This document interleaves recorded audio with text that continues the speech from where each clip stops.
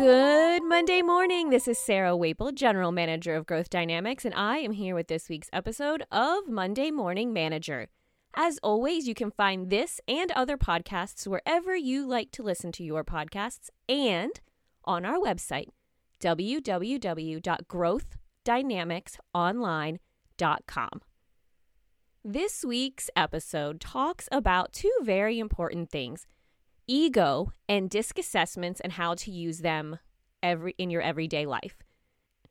Our DISC provider, TTI, has updated some of the terminology, so I thought it'd be a great opportunity to cover DISC and how it's used in this episode of Monday Morning Manager. This title, I Just Don't Think They Like Me, is something we've actually heard from our clients. So if this is you and you can relate to Jim, please let us know how you've handled it, or if you need some help to handle it. All of our contact information is online. Now, without further ado, here we go. Symptoms. Here we go again, Jim thought as he walked into his last call of the day. He always scheduled this monthly call to be the last of his day, as it left him annoyed, angry, and confused when he walked out the door. Jim just could not create the type of relationship with this business owner that he felt was a key to his success with other clients. There were never issues with products, pricing, or communications from Jim, his agency, or the manufacturers, but these monthly update and prospecting meetings always ended up making Jim feel like a complete failure. Jim's positive, enthusiastic, and lighthearted approach obviously missed the mark with this client, and Jim was sure the client disliked the meetings as much as he did.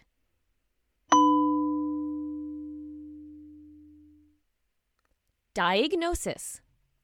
Jim seems to want to get his emotional needs met on the job. Changing his style to accommodate the clients would make him feel like a phony, and Jim refused to do that for anyone.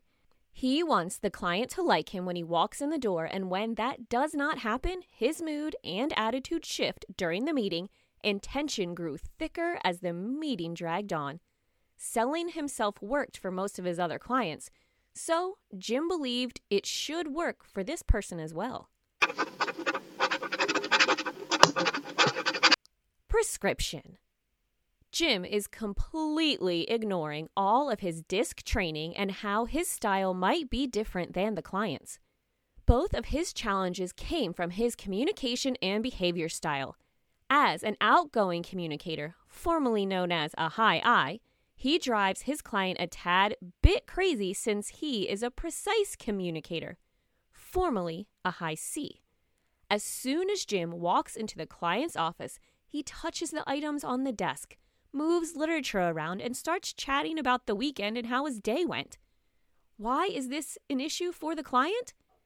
As a C, the client keeps a neat office, likes direct communication and details. Jim is the opposite when he is in person. He's not as organized as the client in his structure of the sales meeting, jumps from topic to topic, and doesn't answer the client's detailed-oriented questions. Jim can adapt his behavior style when he's not in person. He can write concise emails and answers all questions the client has. That is why they get along great via email, but not so great in person.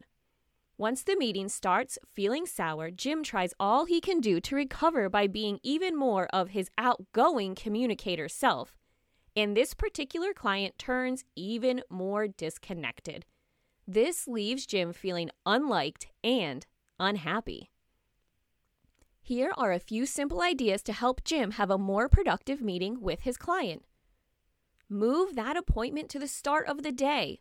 While Jim wants to avoid letting this one meeting set the tone for his whole day, what he is actually doing is going in there under more stress at the end of the day and allows his more natural style to come out easier. Review the DISC checklist for communicating. This sheet is a clue sheet that helps Jim review his traits and try to identify that of the person he is interacting with. Set a more structured sales meeting. If the meeting will continually happen once a month, setting up a template and structure would help immensely for both parties. And don't forget, Business is business. Jim wants to relate and interact with the client to feel good in the relationship. That is not how the client feels. Critical thinking. Can you share a time when you noticed your disc profile and style was causing a rub with the person you were working with? How did you manage to work through that? The drill. The drill always starts with our final thoughts for the morning. Today we have 2. First, from Margaret Thatcher. If you just set out to be liked, you would be prepared to compromise on anything at any time, and you would achieve nothing. The second, Dolly Parton, in honor of her important work for the vaccine we're all waiting for. The way I see it, if you want the rainbow, you gotta put up with the rain. And now the drill. First, tell us how your stated goals went last week. Did you accomplish them? Were you surprised by any of the outcomes? This week, share your top 3 goals, both personal and or professional, and the growth dynamics tactics you plan to deploy to accomplish them. As always, we are here for you. Do not hesitate to discuss anything that you learned today or ask us for some coaching. Now, go out there and make this week the best one yet.